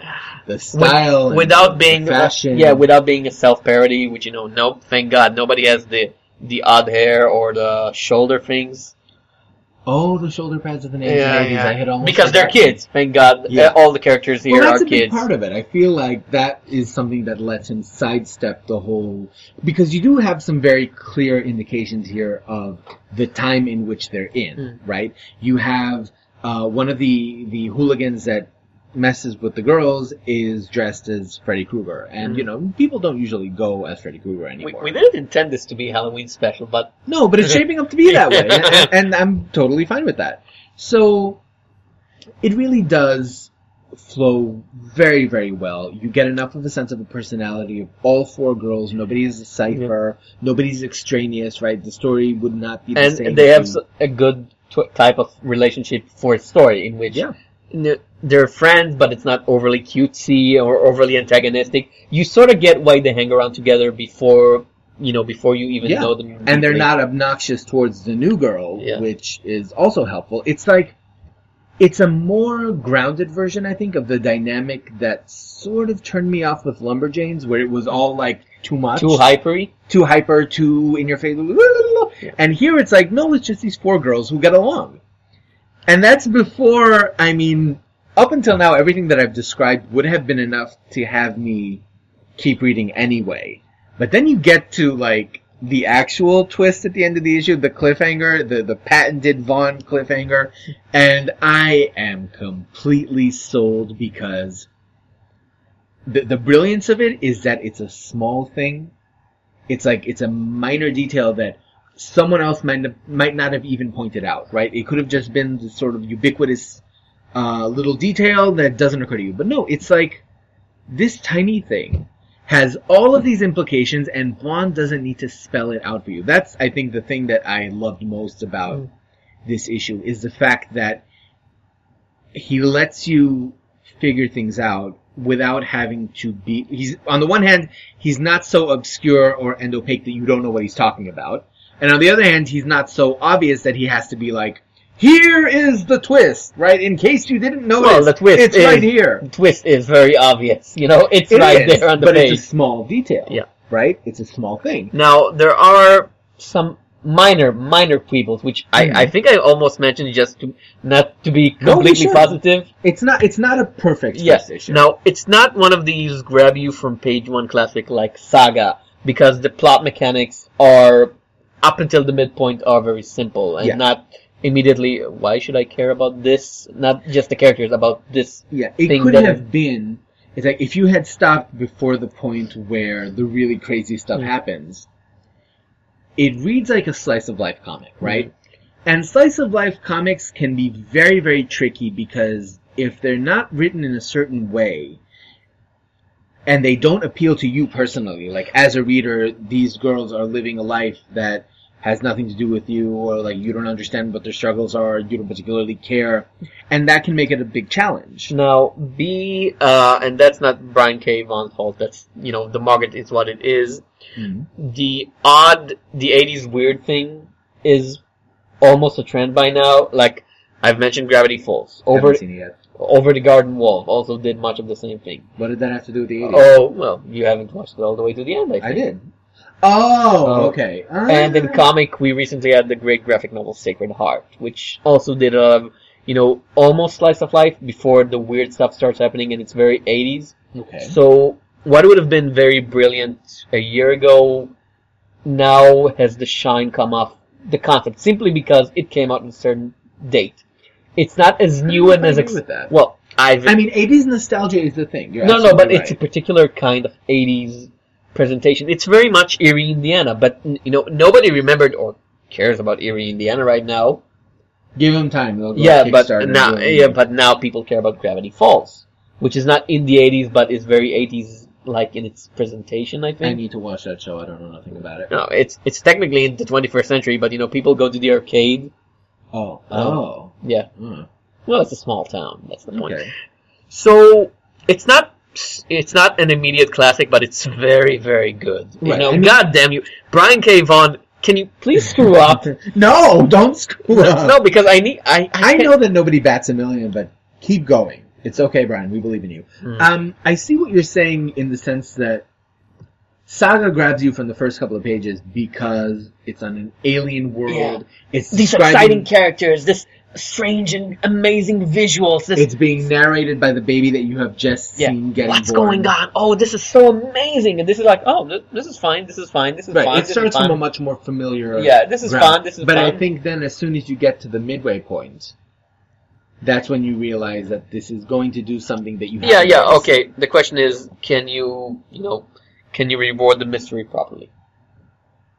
Or is it going? What do you mean? Is it going to be lost, or is it going to be not lost? No, I don't think this will be lost. I think Because this has been Why the presented in Last the Man solicitation sort of as an ended. there's some not controversy. badly. There's some controversy in the sense with Why the Last Man, because the longest running and most prominent mystery did not end on a satisfactory note in the sense that you never Yeah, get and Brian K. an Vaughan. answer. Yeah, Brian K. Vaughan claimed that one of the answers, one of the theories within the series, is the answer. He just Right. refused to say But I which feel one. like that might have been the smart move there, because any answer that he would have chosen would have made the book something else. Like, if you're telling the story of a magical plague, then this is a fantasy story. If you're telling the story of, like, a genetic disease or something, then it's a science fiction story. So I feel like he sort of tried to go between them, and it did, like, if you try not to satisfy anyone, you might end up not satisfying anyone. That's sort of the... I get that. Here, I don't know, because Saga, for example, he has said that this series has a set ending. He knows where it's going, he knows all the details that's going up to there, it's just a matter of putting it out. We Stand on Guard is a miniseries. Yeah. The Private Eye was a miniseries. Paper Girls, I think, is his only other ongoing. Yeah. So presumably he has some kind of, I mean, I can't think of a Brian K. Vaughan work that went on without a plan. He might not have always been able to get to the end of the plan. Like with Runaways, I know that he had more to say after he left. The difference between Why the Last Man and Ex Machina and Paper Girls to Saga, which is why I think Saga is his favorite work of mine, is that Saga doesn't have this big question of, what's the big mystery? It's, the plot is what it is. There's a lot of complication, but it's two lovers on the run from the war. There's a lot of stuff around it, and there's all sorts of mini, quests of why they escaped, who's the writer that influenced them, but there isn't any sort of grand question that can disappoint you. I kind of disagree there, actually. Because if the meaning, I think... The question there is, I think from the very beginning, Hazel is narrating this in retrospective. Yes. So the question that you are always asking every single issue, every time she opens her mouth, is foreshadowing. And to be fair, Vaughn does it in a really good way. But there's a difference there's a difference to me between foreshadowing to a grand mystery. A grand mystery is a type of narrative that starts with where is she now? But that's not I can leave the whole series without knowing who she is, because she's a means to an end to tell the story for me. Mm-hmm. She's not the only thing that's important. Where something like Why the Last Man, it worked and developed something else, but it's always nagging in your back. You started with, okay, what caused the plague? Right. And then you basically said, well, what caused the plague isn't the big question. But for most readers... I thought the point was that,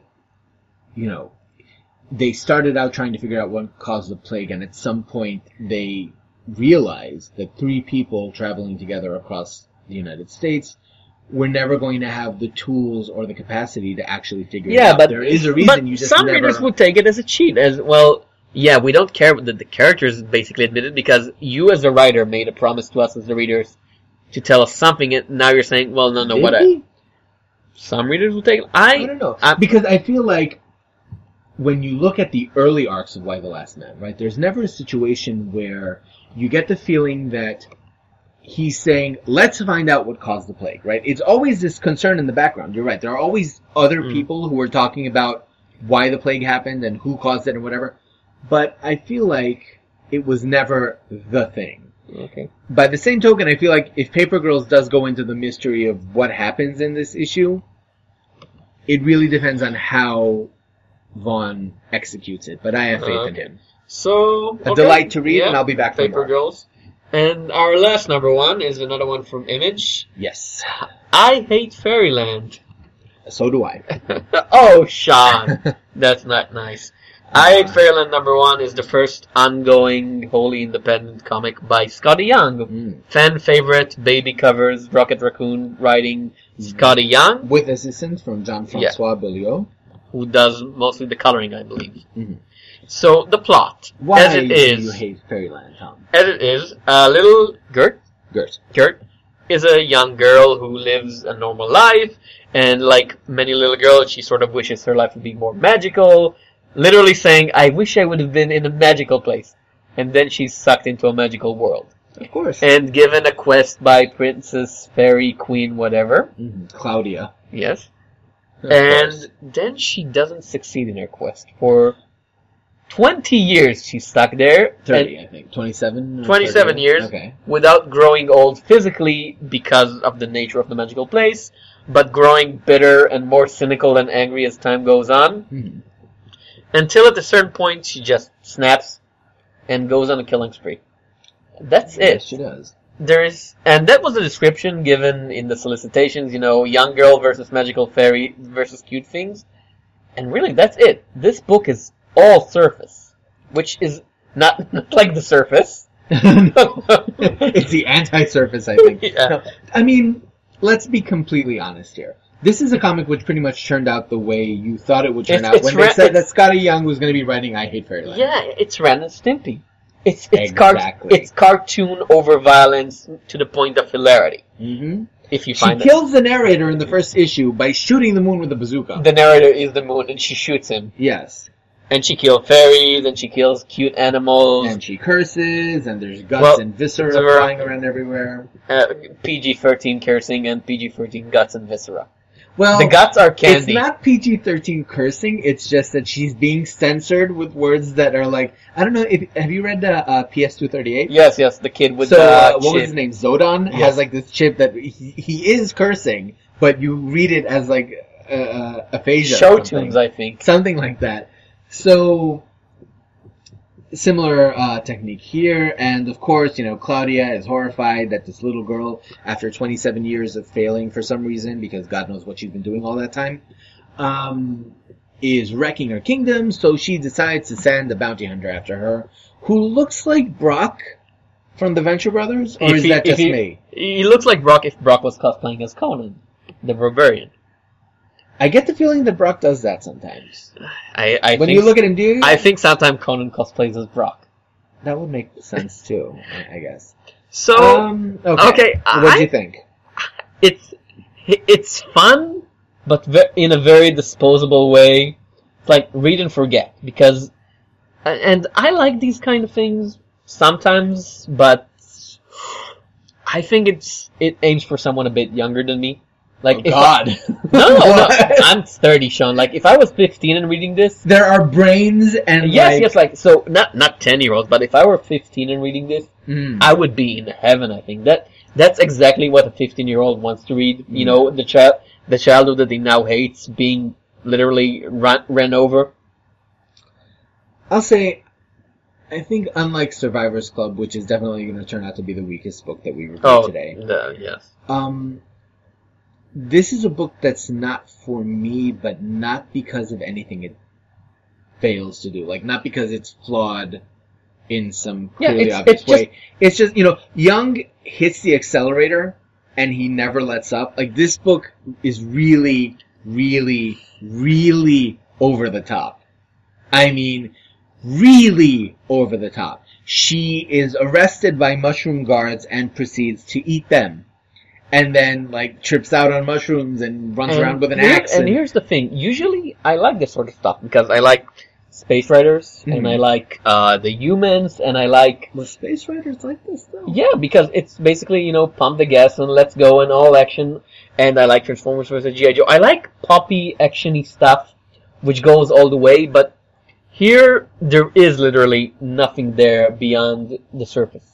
It's just... Yeah. It's exactly what you expected to receive, you get, and nothing more. Maybe part of the problem is also that Young doesn't really do enough to subvert the fantasy aspect, because it feels like she is just running around killing all of these things and causing all of this havoc, and for no apparent reason, because... Well, she's angry. Yeah, but the way that the issue is structured, she gets this quest, she walks out with her guide, Grasshopper, whatever, and then it's 27 years later. And she's still on the journey? Did she go... She's very bad at questing. Yeah, but you don't actually see any of that. I don't know, it's like the Sierra quest where you made a wrong turn 20 Die. stages ago, now you can't go... It's not even die, you can't go on and we won't tell you why. Sierra. Those bastards. Yeah, King's Quest, Peasant Quest. Oh my god, King's Quest. Gert's Quest. Gert's Quest. There you go. But see, I feel like I would be into Gert's Quest, except that, it's really, he just cranks the dial up to not even 11, 15. And it really is hyper-violent, and that's not...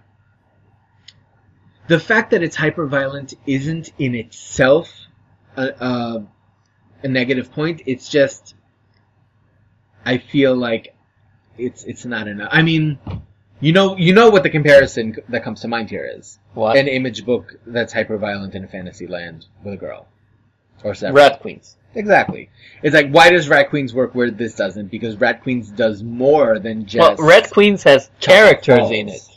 Yeah. Rat Queens has characters that I mean, interact Gerd is and angry. develop. That's all I got. And she's good with an axe. And the people around her the beings around her are annoying victims. Yeah. Who exist to annoy her and get killed swiftly. This goes back to what we've said many, many times before about the state of the comics market, right? It's like, you read this issue, you get the gag. This comic costs $3 an issue. Is it 3 or 4? $3 an issue. $3.50, sorry. Okay, so for $3.50, no. Like, the joke is not funny enough, good enough, or complex enough for me to keep paying $3.50. I read it, I got it, I didn't laugh at any of it. I have no problem with it. It's one of those things where I say, it's perfectly fine for what it is. What it is just not for me. Right. It's not Survivors Club, it's for me, it's just badly made. Exactly. This is Survivors Club has structural and writing and stylistic problems that are evident to the eye. Like, you see it as it happens. Here, Young, there's no question in my mind that Young knows what he's doing. And he's achieved everything that he's trying to do. And he's a great artist. He is. The slapstick in comics is hard because, you see anything that comes up. She shoots the moon! Yeah, but it's such a perfect presentation. Even the first, when she crashes onto the ground, the first time when she reaches there and her mouth sort of opens wide and her eyeballs go like backwards. Yeah, it's Looney Tunes to the extreme. And not Looney Tunes. You were absolutely right. You said Ren and Stimpy. Ren and Stimpy, that's what it is. So, and perfectly fine. And again, 15-year-old me loved it because 15-year-old me loved Ren and Stimpy, as all 15-year-olds do. It's just not for me. It's not for us, but if you like it, good for you, Yeah. Yeah. There's nothing, again, like, this is more of a situation where the book misses, we are not the target audience, as opposed to this book has problems of its own. And you know what? I think this would work better if I actually get a sense of him doing something other than that. So you know what? Because image trades are always $10, I'm gonna give the first trade a go. Not me. Yep. All right. I'm gonna see if it. I'm gonna give the first trade a go because I want to see if there's something beyond just this. Because if it's just the jokes, so it's fine for like one issue, two issue, I feel like issue. If there were more here, he would have put it in the first issue. Because the first issue is how many pages? 30. It's a 30-page issue. If there was something beyond the surface to this whole story, and it's an ongoing, this isn't a miniseries. Yep. Presumably, it would have come up at some point. I don't know. I'm not really. I'll see and tell you. Excellent. So this was I Hate Fairyland, which we didn't hate but didn't love. No, and this I am ambivalent towards Fairyland. And this was the end of our 5-issue spectacular. Till the day. And unplanned Halloween crossover because all of these were horror comics of one kind or another. Yeah. Either horrifically good or horrifically bad. Demons, tentacles. And the 1980s, the scariest thing of them all. And the shoulder pads. And somehow we didn't have an issue of Gem here. Okay, so I was Tom Shapiro. And I'm Sean Edry. Until next time. Bon appetit.